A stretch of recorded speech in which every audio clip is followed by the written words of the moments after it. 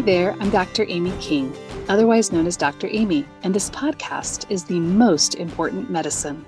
If you're a professional who wants to have a greater impact in the lives of children and families by building resilience, this podcast is for you. Join us to become a trauma-informed champion by nurturing connections through relational health to help kids and families thrive. Every time you join me, you'll hear practical information and leave with tangible tools you can use every day. Hey friends, I am delighted my friend Anne Brown has decided to join us for a second episode on the Most Important Medicine podcast. Let me introduce you to her. Anne Brown has been a parenting educator and consultant for over 40 years, working with individuals, parents, couples, and groups. She taught her first parenting class when she was still pregnant with her first child, which means she really didn't know what raising kids was all about. But over the decades, she's raised two sons, taught classes at Merrillhurst Early Childhood Center in Oregon City, trained as a Waldorf teacher, created parenting support groups for the Hannah Anderson Family Foundation, and led workshops in both California and Oregon. And what I will also add is that Anne's background and pedagogy is a degree in ethnomusicology. Before we tell that story though, Anne, what else do you want listeners to know about you or what you do in the world? I love to work one-on-one with people. It's almost impossible for me to not jump in when someone has a parenting question. I think that there's so much that we call parenting that is about just relationships and life. So that when I teach parenting classes, one of the things I love to do is go to the parking lot of Target on a Saturday and do what I call field research, and just listen to the parents with their kids and just take in, like I pretend I've dropped my keys so I can just kind of listen in on stuff.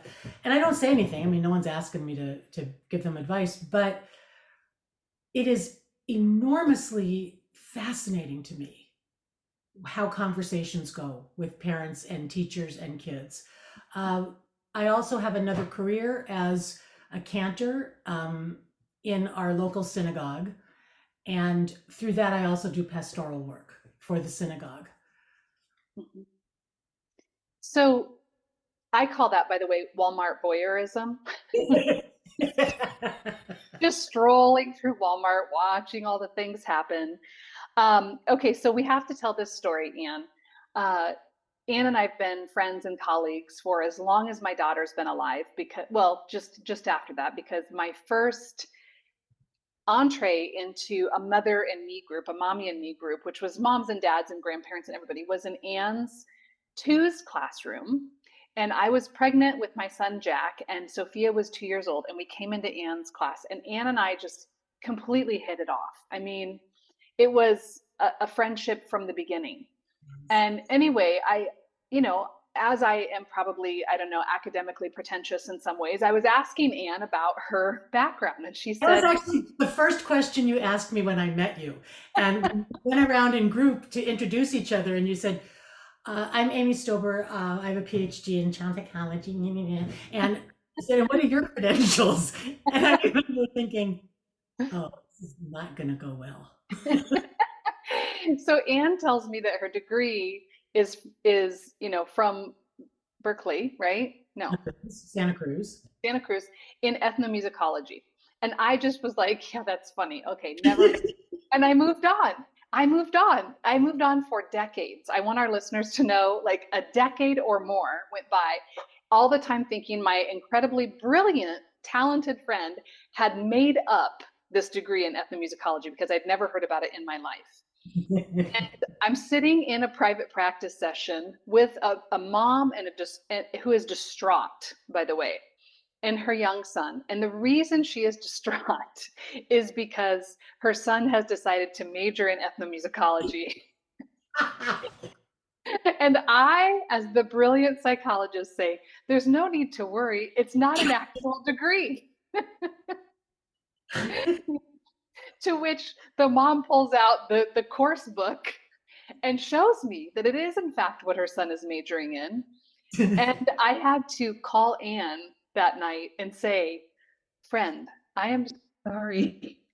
I thought for sure this degree was made up.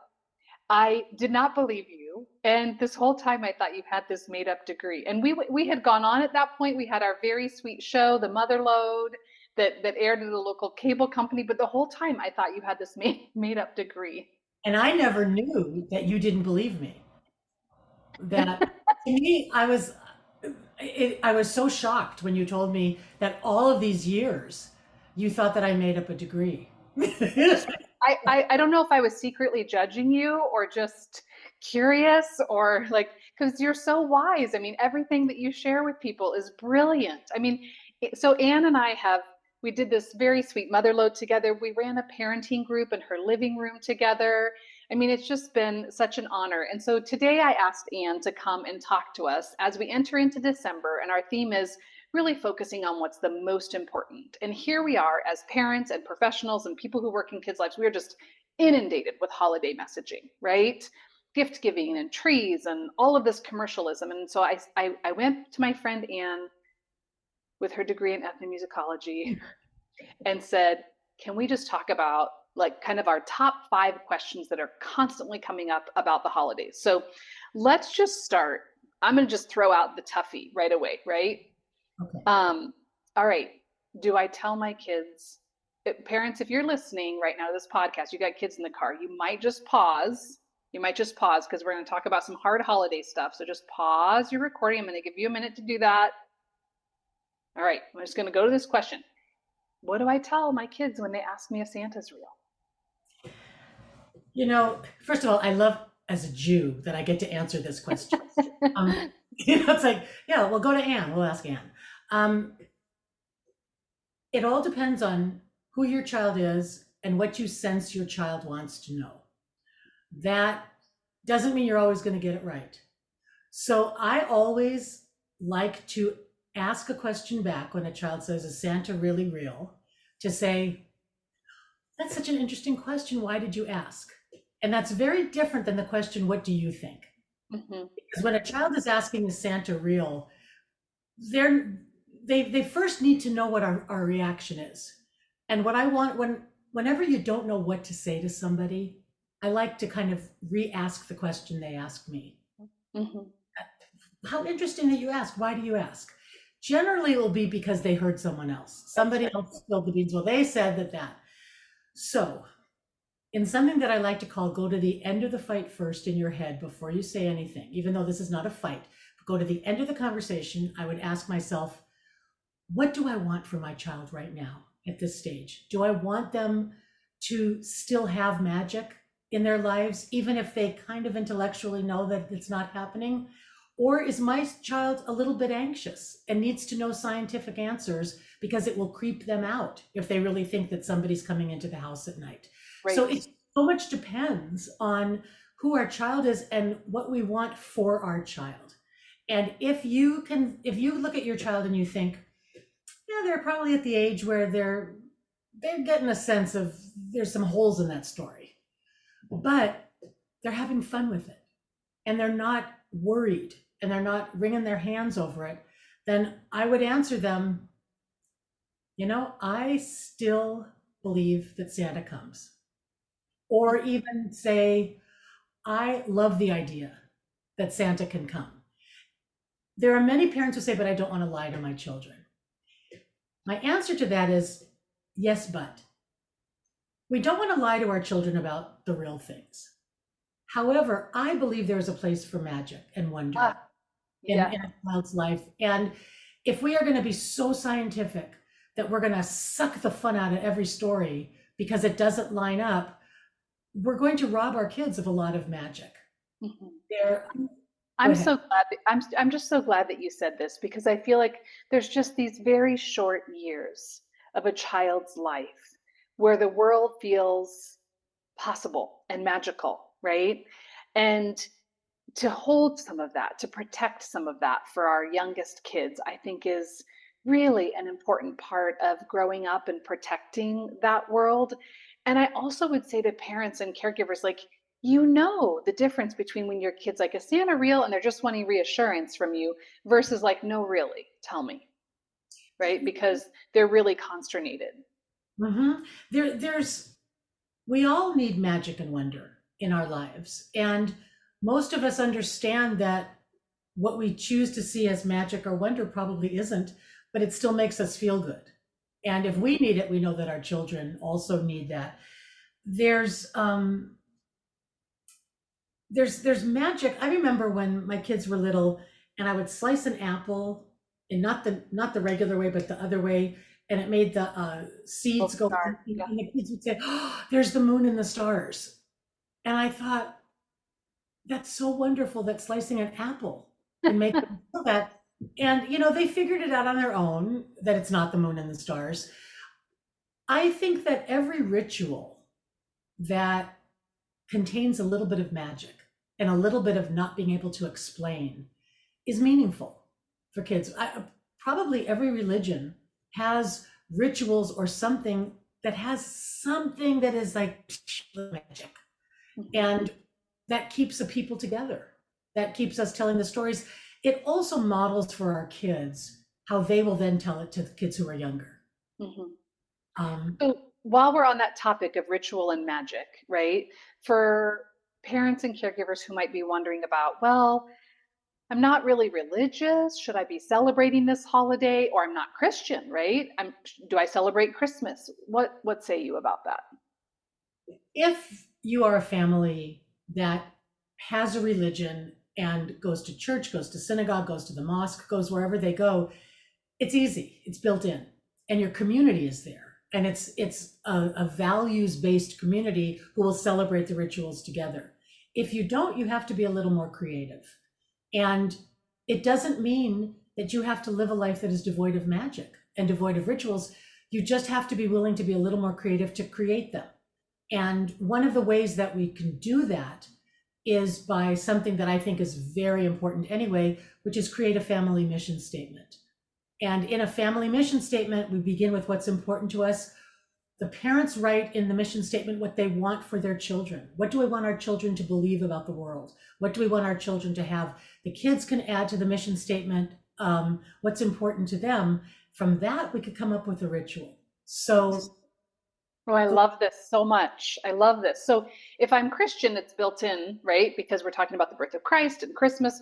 But if I'm not, I might say something to my kids like, we believe we give back to the world, right? Or we volunteer and do good things. And you could create a whole ritual during the holidays about that.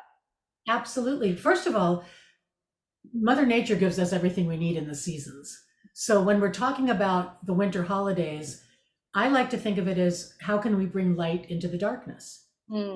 And that is, you can bring it to your Christmas tree. Certainly we bring it with lighting candles at Hanukkah or Kwanzaa or anything that we're going to be doing. You distill it to the little, bringing light into the darkness. And then we talk about how can we bring light into the darkness for other people. Tried and true is doing service for others. If you are someone who's looking to create rituals for your family or for your classroom, you can't go wrong starting at how do we help others? And that can be in any way possible. There, we can do something as simple as bake something for a neighbor down the street who's ill or who's old or who's alone.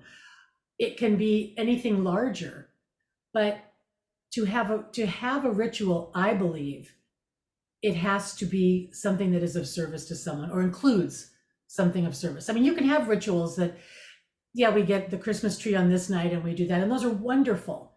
But if you want to add meaning and depth and purpose, purpose is a word that I feel is lost these days with certainly with raising families, is what is our sense of purpose? And how do we bring purpose into our kids' lives? The holidays are a wonderful time to think about that.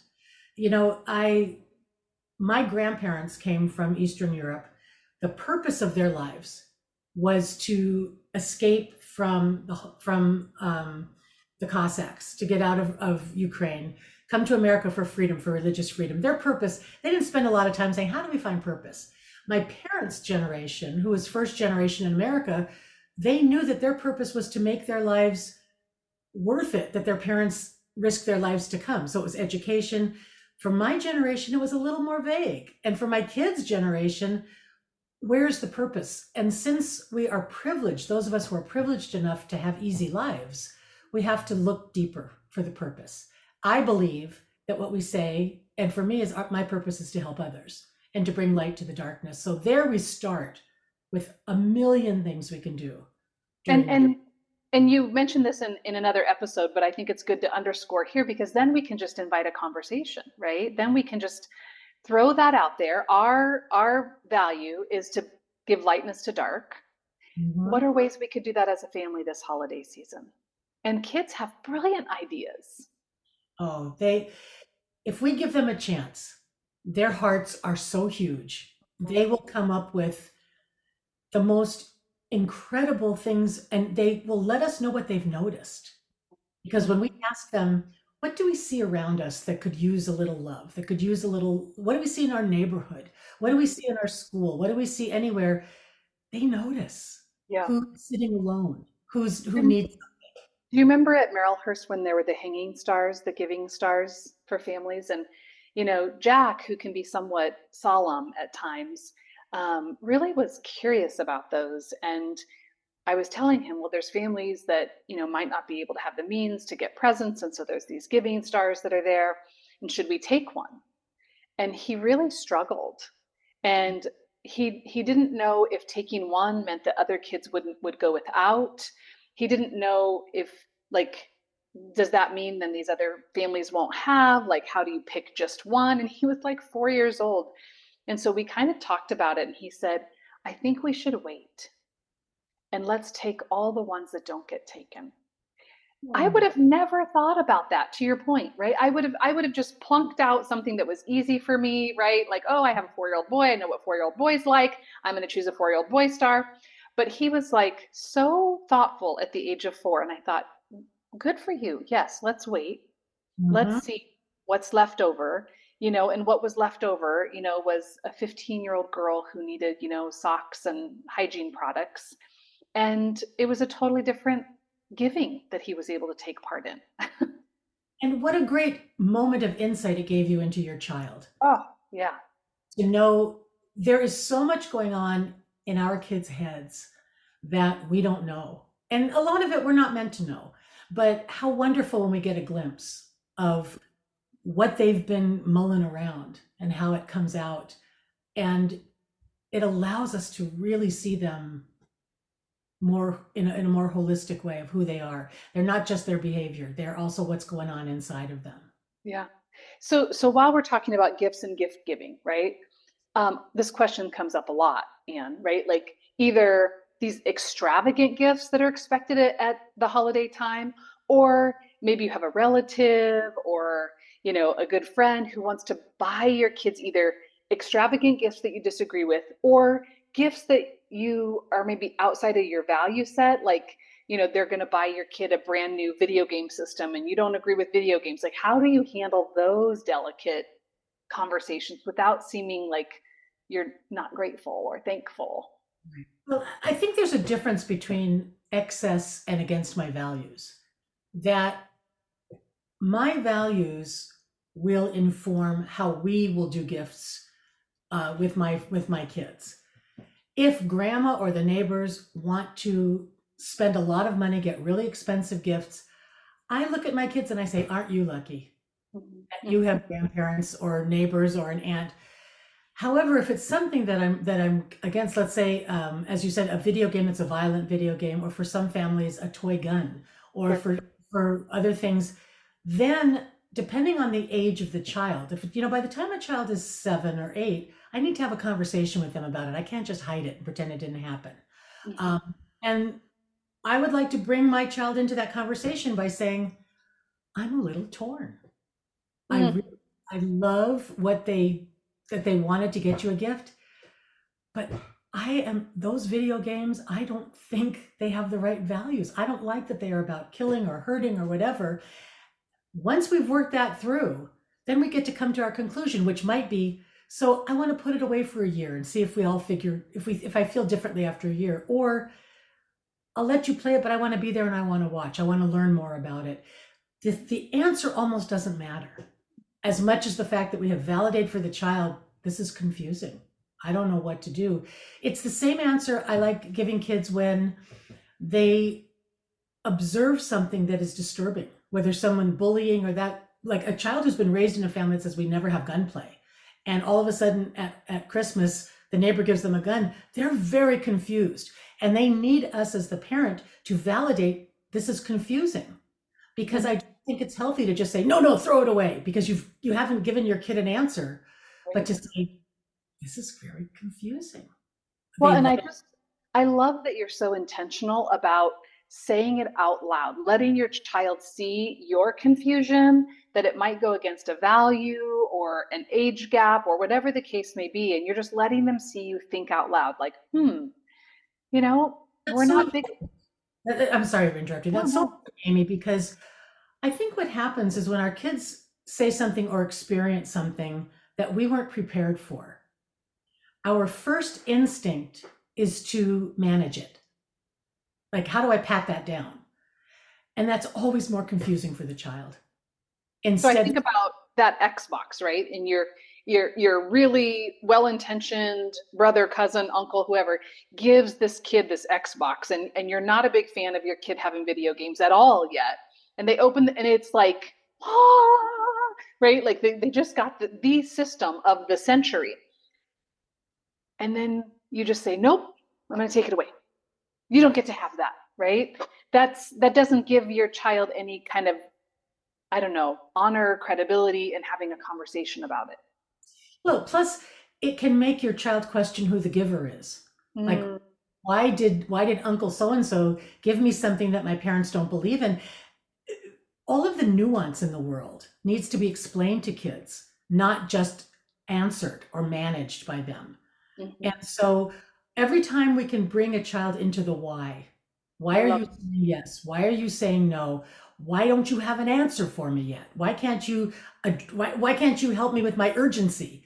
The answer is, I want to give this all the thought because I'm actually a little confused.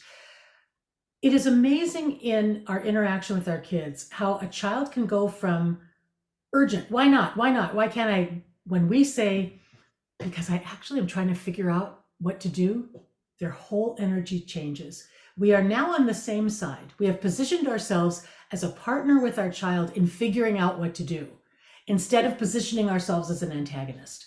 oh, And generally, even when we say yes or no, we have to backtrack anyway because our kids are going to find loopholes in what we say. So we may as well get it. We may as well be honest at the beginning. Let me figure this out. I don't know yet. say that again, Anne. I think that's so important for parents and professionals who work with kids.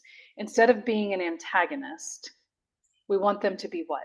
We want to position ourselves on the same side with the child, which is let's figure this out. Mm, When something happens and right away we feel no and our child feels yes, it's way too easy to dig our heels in and keep repeating why we're saying no, because all kids know is to keep repeating why they're saying yes.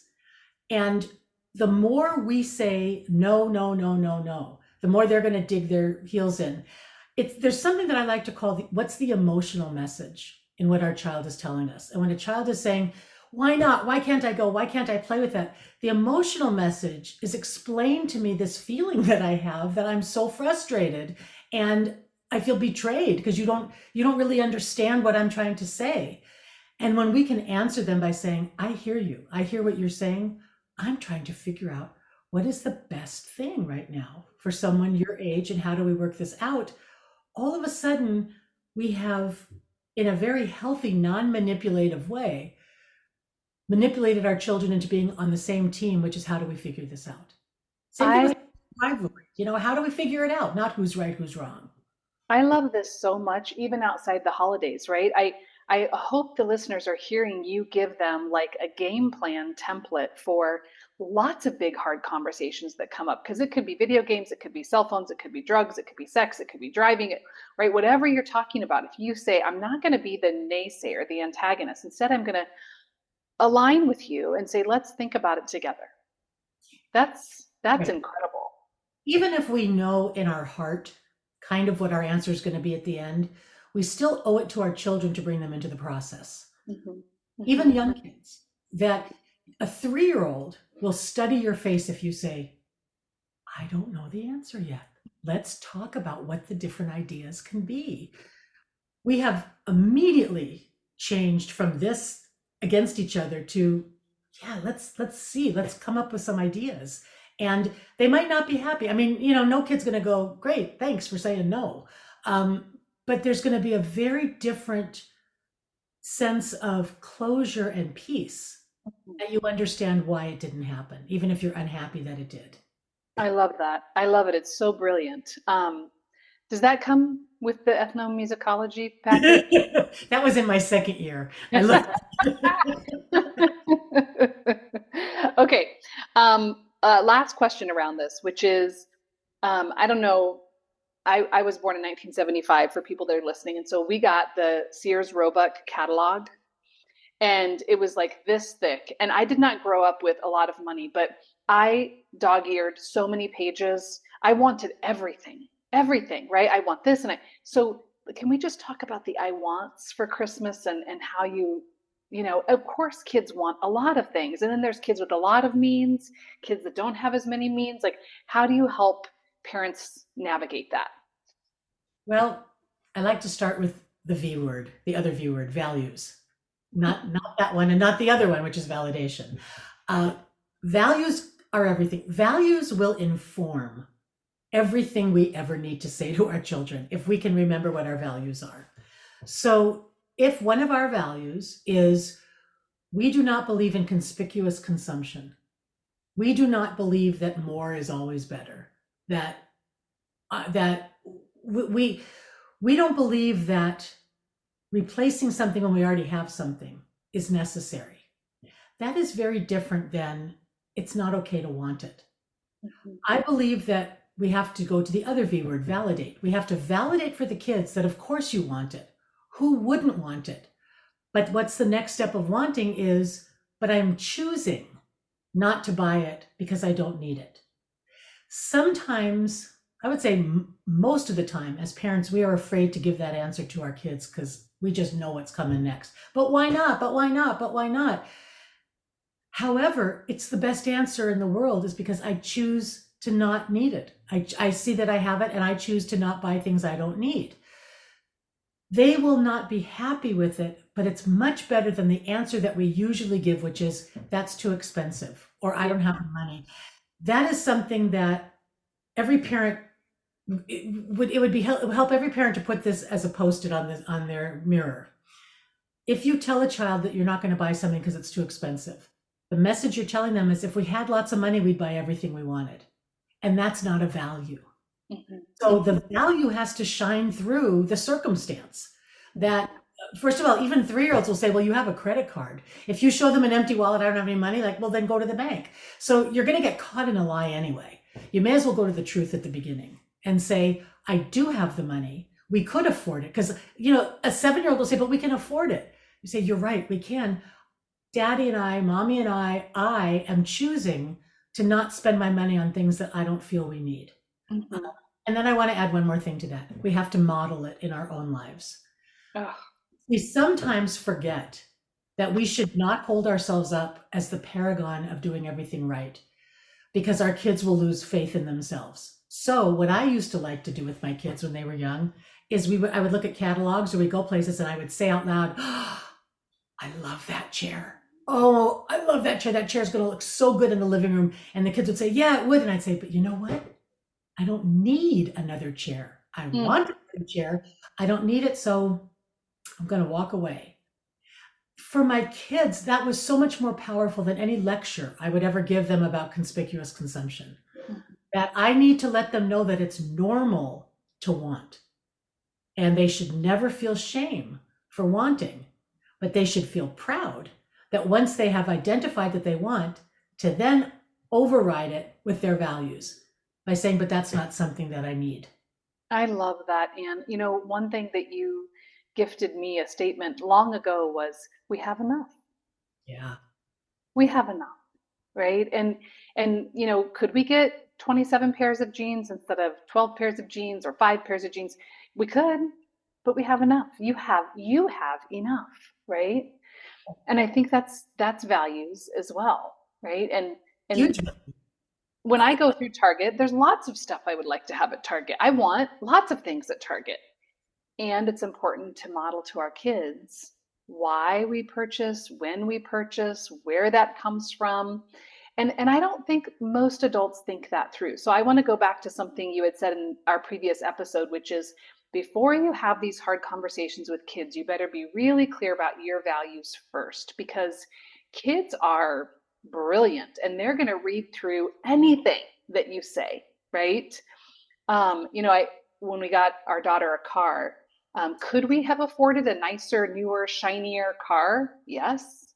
Did we? No, because our value was that you drive a used car that's good enough to get you around and safe enough that we don't worry about you. That was our standard, right? And we had the luxury of being able to then look at cars from there. But we were really clear, first of all, what are we looking for and why? If we would ask young kids, why don't we buy certain things? I would imagine their answer is always because we don't have the money or it's too expensive, because that's the answer we give them all the time. Doesn't matter how much money we actually have. And we need to really clarify that and let them know, no, it's actually because we're choosing not to spend our money on that. Right. We need to model for our children that we also want, but we also choose not to do it. And I think that, again, we've been told that as parents and teachers, we should always be role models for the highest, loftiest ideals. And I'm not against that. I just think that if we don't temper that with realistic, when we fall, when we fail, when we're disappointed, that kids are going to feel that the world owes them, if they did the right thing, they should get the right thing. Mm-hmm. And so to be able to, for me to walk away and say to my young kids, I'm still thinking about that chair and that would sure look good in the living room. It's hard for me to let go. I got to think of other things so I can get my mind off of it. That's teaching them that it's normal to want and to want more. Sometimes when we take our young kids into a coffee shop, let's say we go into Starbucks with a young kid, really young kid, and we order our coffee and we say, I want a non-fat mocha latte with a 1/4 inch of foam and da da da da da da. And our kids are listening, and they're used to us saying that. And the barista hands us the coffee, but it has an 1/8 inch of foam. And we say very nicely to the barista, could you give me a little more foam? And the barista says, of course. There's two things happening there. On one level, we deserve to have as much foam as we want. We're being very kind and we work hard for the money. But our little 3-year-old is getting the message that every cup of coffee should be exactly the way we want it. And if it's not, we should nicely ask for it to be different. That's a very dangerous precedent to be setting for our kids in this world, because it flies against, I work hard for my money, I deserve to get what I want, which is also true. But I think that we have to be much more aware of the message that's going to our children, which is, I deserve to get everything the way I want it to be. Instead of, instead of what we should do is say to our kids, it's a little less foam than or is it more foam? See, I was a music major. I don't know. less foam. That it's a little less foam than I wanted, but it's good enough. Yeah. The words, it's good enough, have to be said to our kids at least 3 times a day about something meaningful. Well, because I think about other people who may be listening who genuinely don't have a lot. Right. And so I want to offer to those of you, because I grew up, and many people who know me know this, that we did not have a ton of money when I was growing up. And so if we didn't have values as a family, if we didn't have a greater purpose around the holidays, it would have felt like some scarcity at times. And so I also want to offer listeners that, right, that you don't have to have an abundance and still have meaning during the holidays. There's still a lot of messaging that can occur, which is why I really appreciate you going back to it being about values in your family mission statement. Okay, I have just one last ask that I didn't forewarn you about, but I'm starting a club, and it's called Get Rid of the Elf on the Shelf Club, because it creates so much parental angst. Yes. I just want to know if you'd like to be a member of my club. No more elves on the shelves, because I really think it's creating so much anxiety in moms and dads and caregivers, whoever you are, to move this stupid little guy every night and go on Pinterest and find him like swimming in marshmallows. I mean, if that's your thing, that's great. But like when our dog got a hold of our elf Anne and gave it a lobotomy and I had to like try to like fix it, I realized like I cannot be a working mom and manage the holidays and move this stupid elf for every night for 24 days. So anyway, and yes, I want to join. I want to say two things. One is there is now something that's called the mensch on a bench. Mensch is the Jewish word for a person. And it's like, well, you need to get rid of all of them. First of all, to not be funny about it. I don't want kids to do the right thing because somebody's watching. I want to raise kids who do the right thing because it's the right thing, even if nobody's watching. And so it's so easy to overuse this mensch on a bench or an elf on the shelf. Not only is it a little bit creepy to me that somebody's watching, but it's not the values I have. The values I have is what matters is what you do when nobody's watching, and the choices that you make for yourself. So for me, I will join your group and wear the badge because I'm against it, except for one of those pictures of the elf pooping Hershey's chocolate kisses. And I think that everyone should have an elf just pooping Hershey's chocolate kisses. Okay, the one sidebar. Okay, as we wrap up, Anne, tell me what's one thing you think parents and caregivers get wrong about the holidays? I think that what they get wrong is if they are not religious or not comfortable with religion, then they should not celebrate anything. Mm. Instead of coming up with something that has to do with the season or whatever, I hear a lot of parents saying, well, I'm not religious, I really am not comfortable, so we don't do much. Kids need something. I shouldn't say kids deserve something that is creative and ritual that comes every year and they can count on, that has only to do with whether it's just go out and pick leaves and make a display of leaves. So I think that parents think they should do nothing if they don't know what to do religious wise. Oh, I love that. I ask all of my guests, what's one thing that's bringing you joy right now, large or small? I'm not pandering, but talking to you. Mm. To see you again, we haven't seen each other in person for a really long time. And you are someone who is so special to me. And we have always energized each other when we talk about these things. This has been a wonderful joy for me to be anticipating this and to have this conversation with you.